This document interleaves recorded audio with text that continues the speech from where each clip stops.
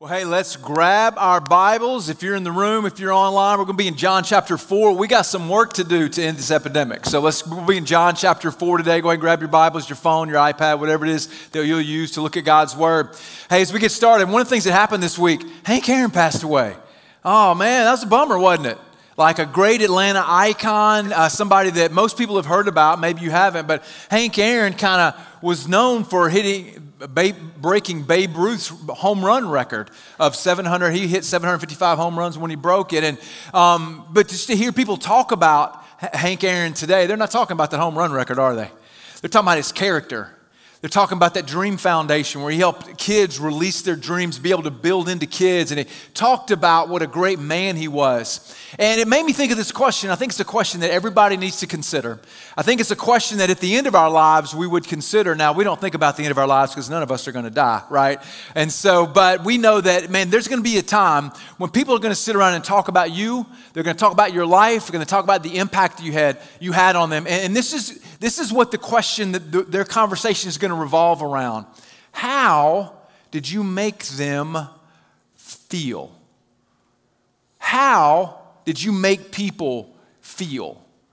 So like, what about you? If you have kids today, maybe what will they say about how you made them feel as they sit around and talk about the embarrassing stories and the times that you lost your mind and shouldn't have? Maybe that's just me, not you, but I can only imagine the stories that kids will tell. But how did you make them feel? What about maybe your employer, maybe the person you work for, maybe people that work with you? Like, how did you make them feel? Because right now people feel lonely, and we have an opportunity to step into that. You know, as we looked at last week, kind of kicked off this series called End the Epidemic. You know, the epidemic of loneliness is so pervasive that 3 out of 5 people are experiencing it. Loneliness, they say, is the equivalent of the adverse health effects on you is equivalent to smoking 15 cigarettes a day. That it increases anxiety, it increases depression, and it actually lowers your life expectancy. And it's not just something that's that's been in the past. It's actually something that predictions are it's going to carry into the future. We already know that divorce rates are going to rise, and it's predicted that by the end of the year, they will have risen another 25%. And most of them are from couples that have been married for a shorter period of time, not a longer period of time. You know, in Los Angeles County alone, phone calls to the mental health agencies are up 8,000%. We know that suicide rates are skyrocketing. We also know that deaths by alcoholism and opioid use, there will be an extra 75,000 people that will die because of that this year. Now, the news isn't all bad because we have the ability and we have the mandate to negate this epidemic. Amen, somebody? Like, we have this God who came for us, this God who loves us, the God who shifts our attention towards people. And we need to just follow his solution, his vaccination for the epidemic. Now, in John chapter 4, it's the story of the Samaritan woman, the woman at the well. Anybody heard this story before, maybe? Right? You've heard this story. What I want to do is I'm just going to give kind of a quick overview, and then I'm going to dive into kind of dissect it a little bit. So I'll give a little bit of the Gibbs paraphrase to the story. And so as it happens, Jesus is in the southern part of the country, the southern part of Israel, and he's got to travel north. He's gained a large following, and people are a little bit jealous.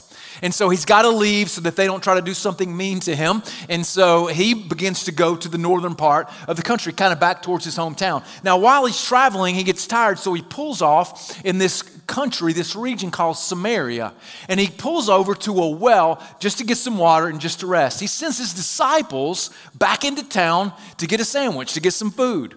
And so while they're there, Jesus is by himself, and a woman shows up about noon. Now, in this story, because it's noon in the heat of the day, we know that that's not normal. And so what we're going to find out in the story is that she showed up there because she had some pretty promiscuous sins in her life that had left her lonely. And while she's there, she encounters Jesus, and Jesus just begins to talk to her about how her physical thirst really should translate to a spiritual thirst. And he begins to share with her that he has the water of life, water where she'll never thirst again. And so she goes back and she tells all her friends, everybody she knows, people that aren't her friends probably. And then while she's doing that, Jesus' disciples come back. And they're kind of an afterthought to this story, but part of me wonders if the whole story wasn't really for them. Because what he begins to share with them will be some training, will be some perspective that will radically change how they live. So at the very top of the story, it says this. In John chapter 4, verse 4, it says that he, meaning Jesus, had to pass through Samaria. That he had to pass through Samaria. Now on the surface, when it says he had to pass through Samaria, he didn't technically have to geographically, because some people wouldn't even go through Samaria. Now, one of the things to know about Samaritans is there was this ethnic divide between Jews and Samaritans. There was this social divide. There was this religious divide, so much so that some people wouldn't, if they were going on Jesus' route from the south to the north, they wouldn't even go through Samaria, even though it was the most straightforward route. Like, they would go around. Right? They would go around. Like, imagine you need to travel to Texas and you're like, I'm not going through Alabama. Hate those people. I'm going straight up to Tennessee, right? Like, it just wouldn't make any sense. So we know it says he had to pass through Samaria. But what we know that this meant was that God had this divine appointment, this divine moment, this God moment for Jesus at this well. Man, Jesus had to go so he could stop and step in. He had to go through so that he could stop and he could step into this woman's life. Like, have you ever experienced maybe a divine moment, right? A time where God just kind of broke into the day for you? You see, God moments happen in everyday minutes. Sometimes we think they happen on the mountaintop. Sometimes we think they only happen on Sunday morning. Maybe they do. Hopefully they do, right? Come on, we at least talk about God. Somebody say amen right there, right? Sometimes you say amen right there. All right, there we go. So sometimes they happen, maybe in a moment of worship. But have you ever had this happen where maybe your life got interrupted? You had a plan you were going on. You were just like Jesus going somewhere. You had somewhere to be, and something happened and got interrupted, but then something amazing happened, and your life was just different. And you identified that, man, God did that right there. Like, this happens to people all the time when they get engaged. I can't tell you how many guys I talk to, they have a date, and they get stood up for their date, and they go to the bar just to get hammered, and they marry the bartender. Happens all the time in our community. God moment right there. Not really, but we know what it's like for our lives to be interrupted, and all of a sudden something happens. God steps in and does something for us, does something in us, does something through us. And this is what Jesus is trying to point out. This is why he had to go through, because God had an appointment for him. And it wasn't like you could make that appointment. Man, God is the one who does that. God is the one who predetermines that. But if we're honest, man, we missed a lot of those, don't we? Man, we miss some moments, if we're honest, because we are busy. We are in a hurry. We got places to go, people to see, business to take care of. And sometimes we miss the people that God puts in our life. And what if we began to see things differently, that we began to see people differently, that we would step into their lives in the same way that Jesus did? A lot of people will say this, I wish God would speak to me. I wish God would speak to me. I wish I get that audible voice. Anybody? Wish I'd get that audible voice. I wonder, though, sometimes if God hasn't spoken to us by the people he's put in our lives and the needs that he's put in front of us and the people that need encouragement and the people that need someone just to wrap them up. I wonder if God speaks that way. You know, this happens in everyday minutes. And there's a doctor back in the 1800s named William Osler. William Osler actually founded Johns Hopkins Medical School, wrote many medical textbooks, and he was on a transatlantic boat trip, a ship. He was on a ship, and he's traveling across, and he's full of anxiety. He's full of worry, full of struggle. Anybody feel that? I mean, just full of this pressure in his life. And while he's on board the ship, he notices that the way the ship works is that there's different compartments on the lower parts of the ship that are watertight, and you can close the doors to make them watertight just to keep the ship safe. And he began to get this image of his life, that that's the way life should be, that we should live with day-tight compartments, where every day we look at them as an opportunity. Dale Carnegie later adopted this phrase for one of his famous books, but Osler was the one who penned the phrase day-tight compartments. And what if we could do that and lived every day? We were just present in the moment, and we were able to meet the needs that came our way and to see the people that sometimes we're too busy to see. You know, there's a story in the Bible about Moses and the burning bush. Anybody heard this story? You guys heard this story, right? Moses and the burning bush. The story goes a little bit like this, right? So Moses is out in the desert, and he's a shepherd, so he's taking care of some sheep, and which I'm assuming is what shepherds do. Last shepherd I met did that. And so there's a bush, and it's burning. And so, but it's not being consumed. Now let me ask you this question. In your schedule, and the things that you have to do next week, if you were just going along and there's a bush or something unusual, would you stop and look? Or would you be too busy? Would you think, I'll get to it later? Would you procrastinate? Would you think, that's not really that important, I got other things to do? Now Moses sees the bush, and it says he steps in. He steps over to see what's happening.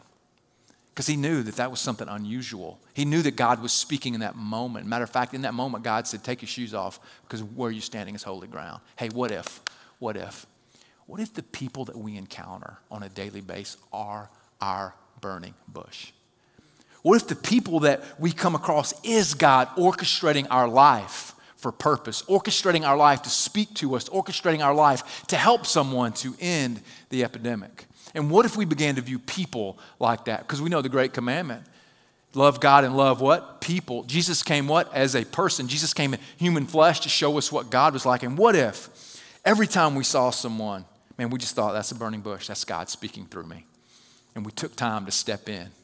Like, I've got two illustrations on that. One was bad and one was good. And one where I missed it and one where I feel like I got it right. A few years ago, I was traveling, back when you could do that. Y'all remember those days? I was traveling. I found myself in Plano, Texas. And some of you guys have been to Plano, suburb of the great city of Dallas, Texas, the great Republic of Texas, I should say. And so I kind of go in. It's late at night. It's about late-ish. It's 9 o'clock or so. And I got things to do to get ready for some meetings that next day. I'd preached all morning and then jumped on a plane, flown. And so as I walk into the lobby of this Courtyard Marriott in Plano, Texas, I walk into someone that I know. Like, what are the odds? Like, it doesn't happen. And so I walk into the hotel, the Marriott, and I'm talking to him, and he's like, hey, I'm about to go for dinner with my buddy. You want to come with me? I'm like, you know what, man, I got things to do. I'm tired. I got to go get some things ready tomorrow. I'll pass.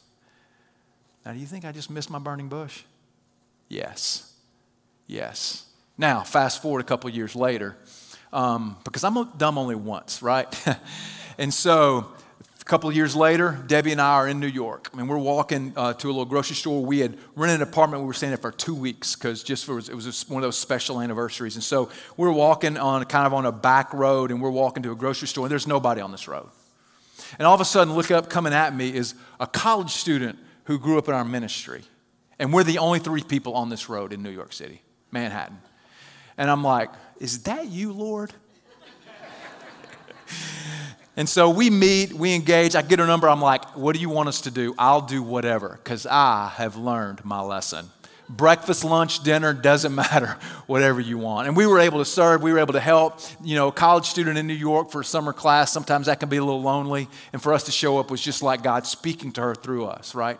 These are the moments that we get to have, and you never know them if you don't what? If you don't step in. If you don't step in.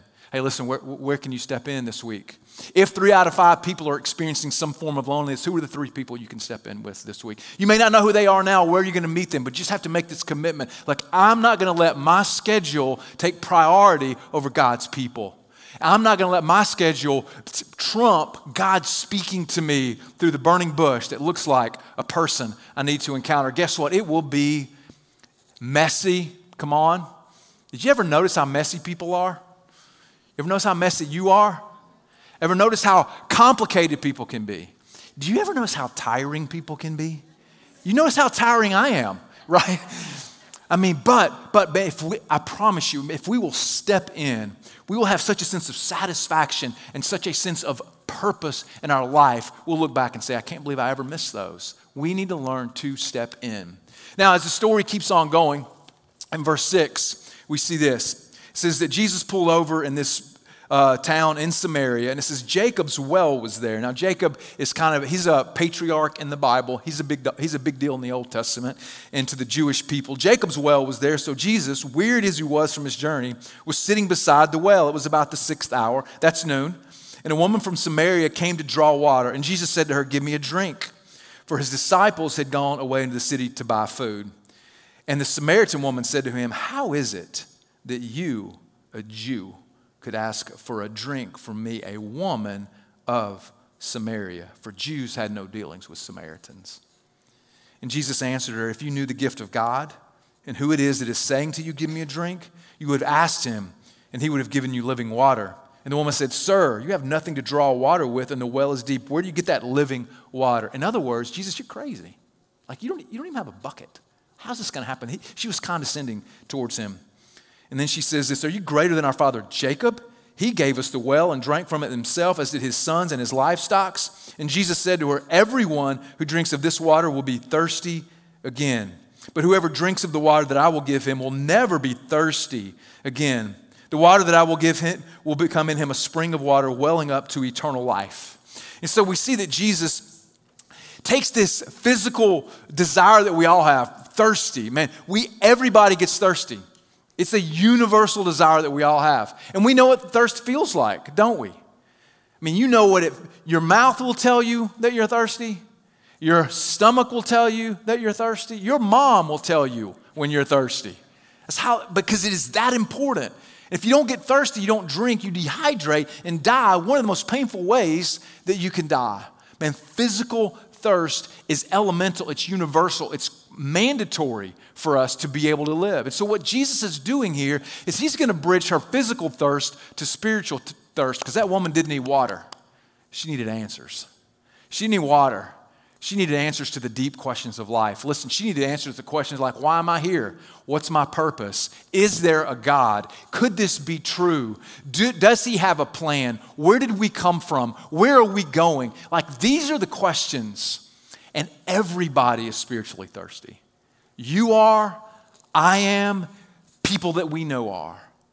We are spiritually thirsty. Tim Keller, pastor, has a great quote around this idea that we're all thirsty. He said, "As long as you think that there's a good chance that you will achieve some of your dreams, as long as you think you have a shot at success, you experience your inner emptiness, your thirst, as drive." In other words, you recognize there's something wrong, but you just chalk it up, I'm just a driven human being. Or you experience your anxiety as hope. I'm expectant that something's going to happen in the future. And so you remain oblivious to the real depth of your thirst. Most of us tell ourselves that the reason we remain unfulfilled is that we simply haven't been able to achieve our goals. And so we can live almost our entire lives without admitting to ourselves the depth of our spiritual thirst. Listen, you know what spiritual thirst can look like? Disappointment. Anybody ever been disappointed? Been disappointed, right? We know. You know why? It's because as we look into the future, we have this expectation. And that expectation doesn't happen, and there's something in us that gets disappointed. And even though we can't identify it or even sometimes articulate it, disappointment shows us, proves to us that we're spiritually thirsty. About anxiety. People struggle with anxiety. There's times when we're not sure of the future, and so we struggle with anxiety, and it shows itself up physically, but it's an indication that we have a spiritual thirst. Ever felt guilty about doing something you shouldn't have done, saying something you shouldn't have said, wishing you said something that you didn't say, and we regret knowing because we have something about us knows, and this is what that is. It says God has placed eternity in our hearts. So you're created this way. I'm created this way. We're all created this way, that we have this spiritual thirst in us. And the problem comes when we try to quench this spiritual thirst with things that can't actually do the job. So the woman, what we know about her, obviously, is that she's had a lot of husbands. And we see that she's taken her thirst to relationships. It says in verse 15 that the woman says to Jesus, "Hey, give me this water so that I will not be thirsty. I won't have to come here to draw water." And Jesus said, "Go call your husband and come here." And the woman said, "I have no husband." And Jesus said, "You're right. You've had 5 husbands, and the one you have now is not your husband's husband. What you have said is true." Man, what do you think? How do you think she felt when Jesus called her out? Like, how do you think she felt when 5 husbands? The reason why she was there alone, how do you think he made her feel? Tell you what, he made her feel loved. That's what he did. She had taken her thirst to men rather than to God, and it left her lonely. Listen, if you don't drink the right things for your physical thirst, it's detrimental to your health. And if you don't go to the right places for a spiritual thirst, it's detrimental to your health.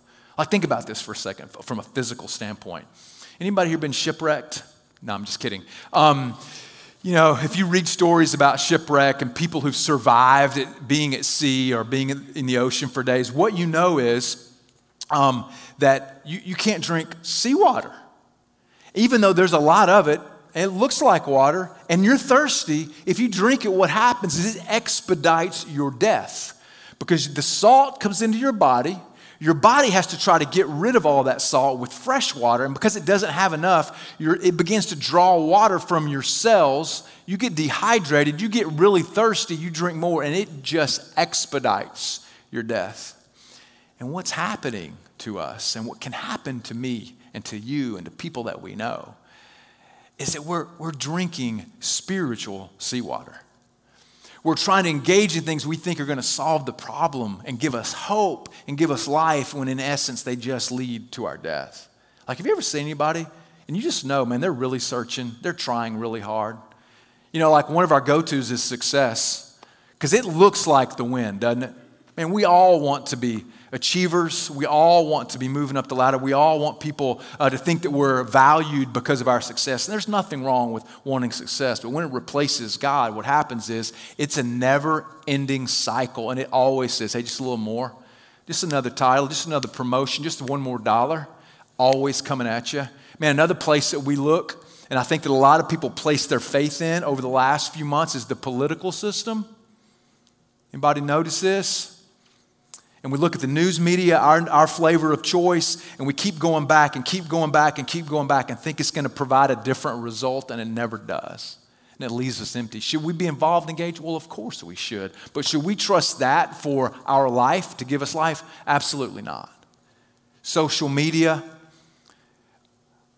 physical substances, addiction to alcohol and opioids and other types of things that we partake in, and we think it's going to solve this spiritual thirst. And what happens is the same thing that happened to this woman, is we just end up lonely. Let me ask you, like what salt water do you see people drinking today? Like when you think about the news, you think about your friends, think about what they're doing, think about their values and their character, like what salt water do you see them drinking today? More importantly, what salt water are you drinking? What salt water are you drinking? Where have you turned your attention for life? Gets all of your resource, all of your attention, and it's not providing that because it can't. And this is what Jesus is trying to teach us here. He goes on in the story in verse 28. It says, the woman, after Jesus had told her everything that she'd done and taught her about himself, it says the woman left her water jar. She went away into town, and she said to the people, come see a man who told me all that I ever did. Can this be the Christ? Now, I don't know how counterintuitive that feels to you, but it's a little counterintuitive to me, because if someone comes up to me and tells me everything that I've done bad, first thing I'm going to say, do you work for Google? But I'm not going to say, are you God? I'm going to be embarrassed, ashamed, guilty, be like, ooh, what happened? How does he know? Complete freedom for her. And this is what Jesus provides. He provides freedom. And in the moment when all her regrets, everything she'd lived for, everything she'd pointed to, everything that people would have said about her, and Jesus makes her feel like her middle name is loved. Man, Jesus reaches out and elevates her and provides her life, even in the midst of her brokenness and her sin and the places that she'd gone to quench her spiritual thirst. She goes and tells everybody, because God's love was poured out in her heart, so she just let that spill out onto everybody else. And so now you have this woman who's gone in to tell her town everything that Jesus has done. They begin to come back. And people began to follow Jesus simply because of her testimony and because of what he told them. And this is the power of the gospel. Now, after all this happens, the disciples show back up. Remember them? I kind of mentioned them at the first of the message. You know, the disciples, his closest followers, his lieutenants had gone into town to buy some food. I'm sure that was a bad experience. Because again, they're Jewish, they're trying to buy food in town. I'm sure that they were criticized, humiliated, talked down to, judged, condemned. But they come back with some food and they're like, Jesus, you want some food? He's like, no, I've already eaten. They're like, what? Like, what happened? And then he's talking to this woman. They were so afraid to ask him why he was talking to her that they didn't say it out loud. They just kind of asked each other, what is he doing? That's against the rules. And Jesus just begins to speak to them. He begins to talk to them about what's just happened. And over on the horizon, the town people begin to come to see who Jesus was. And you know what it would say is that they're all dressed in white because that was the kind of the color of the day back then. And so as they come, Jesus says the fields are ripe for harvest. And this is what Jesus says to his disciples in verse 38. He says, I sent you to reap for which you did not labor. Others have labored and you have entered into their labor. So here's the thing. When you reap, right, if you're reaping a crop, you're gathering people. And so Jesus is just painting this picture for them. I've been here doing the work. I'm the one who's rescued her. And now what's going to happen is you're going to have all these people coming to you to help them. And you're going to do that because I took advantage of this God moment. Because this is what happens in God moments. That lives get changed, people get restored, people find freedom, people get a future, and people get living water. And this is what happens. Man, when Jesus does that, I think the way that we should frame it up, and I hope that our church always does this. Man, we want people to feel like loved is their middle name. We want people to feel like loved is their middle name. And that can look different in a lot of different scenarios. You know, one of our cultural values is love is our language. This is how we speak. You know what? Sometimes love is hard. Sometimes love points out the 5 husbands you had. Sometimes love is challenging. Sometimes love points out where you've been so that you can get to a better place. That's what love does. But love always wraps people up. Now, we call another one of our values is we fight for relationship around here. You guys have heard this, fight for relationship. We thought in the middle of the political turmoil, we should just really talk about fight week. That really made a lot of sense to us. And so what we see here is that Jesus, man, he had to fight for this woman. He had to go through Samaria. He had to fight through religious barriers. He had to fight through political barriers. He had to fight through gender barriers. Jesus had to fight through all that so he could meet this woman. And this is what we feel like sometimes it's the same for us. So as we fight for relationship and we want to end this epidemic and so that it doesn't become a double pandemic for people, is that we have Fight Week. Now, all Fight Week is multiple opportunities for people to connect with people. So tonight, you heard him talk about Ladies' Night. Well, we've got ladies that will be here, and I would just encourage you to come. We also recognize that we are in the middle of a pandemic, and people have different levels of comfort for that kind of thing. So we'll do what we need to do to socially distance, but also we have online opportunities because we realize we don't want to leave anybody out, and we want to fight as hard as we can. And so we're going to have online opportunities. We got a man night coming up tomorrow night. We'll be outside by the campfire, and then throughout the week, culminating next Sunday in what we call group launch, where you can kind of get connected with some people so you don't have to be lonely, and so that you can invite other people. Listen, who are 3 people? Who would be your 3? Who would be your 3? Now here's the reality. Man, for sometimes when we talk about the people out there that we need to reach and the people who are far from God and the people who just need an invite, there's people who are hearing me right now that feel lonely. There are people who are in the room, people who are online, people who stumble on this message throughout the week. You're feeling this sense of loneliness. Can I tell you about Jesus? Man, he's something else. That God would come for us, that God created us to be in relationship with him, and we decided we were going to look some other places to quench that thirst, and we sinned. And our life just doesn't work without him. And God sent Jesus to be with us, man, because he is up close and personal, and he's not way out there. He's as close as your next breath. And as we begin to follow him, that's the symbolism we see of what it means to have our thirst spiritually quenched, that Jesus is the great provider. He is the Prince of Peace. He is the King of Kings. Man, he is a father to the fatherless and a dad to the orphan, right? He's a husband to the widow, we see. And he came for us. And because his love has been poured out in our hearts, man, we can't help but tell other people, hey, don't be lonely. Don't be lonely. You got to fight for it, but it will save your life. Let's pray together.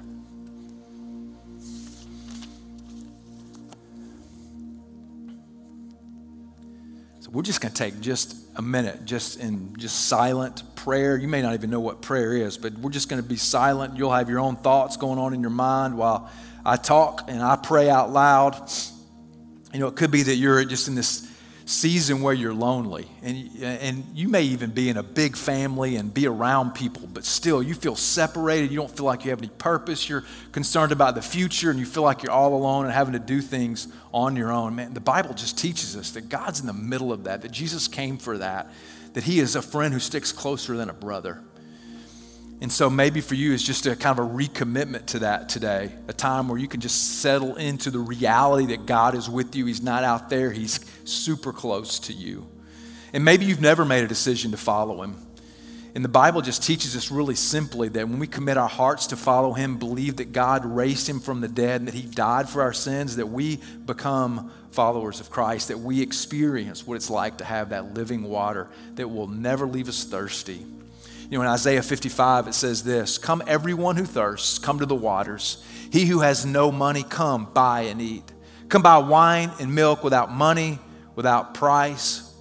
Why do you spend your money for that which is not bread, your labor which does not satisfy? Listen to me. Eat what is good and delight yourself in rich food. Incline your ear and come to me that your soul may live. Seek the Lord while he may be found. Call upon him while he is near." And that's what these moments are for. So God, we know that you're a God who loves us, that knows where we are, knows where we've been, man, knows the things that we've done, the things that we wish we wouldn't have done, the regrets and the shame that we have. And God, you don't count those against us. There's no judgment, there's no condemnation, but God, we have forgiveness in Jesus. And you're not going to leave us there. You're going to change us. You're going to move us forward. And you're going to give us a hope. You're going to transform our character. You're going to change what we're thirsty for, God, that we would know you better. And so, Lord, I pray that we would always be able to point to the truth of who Jesus is, that in the midst of our daily lives that you're breaking in and wanting us to step in. God, that you know where we go to quench our thirst. It's not going to work. It's going to be destructive. And God, we can be a person where loved is our middle name, because that is what you think of us. And we just pray these things in Jesus' name. Amen.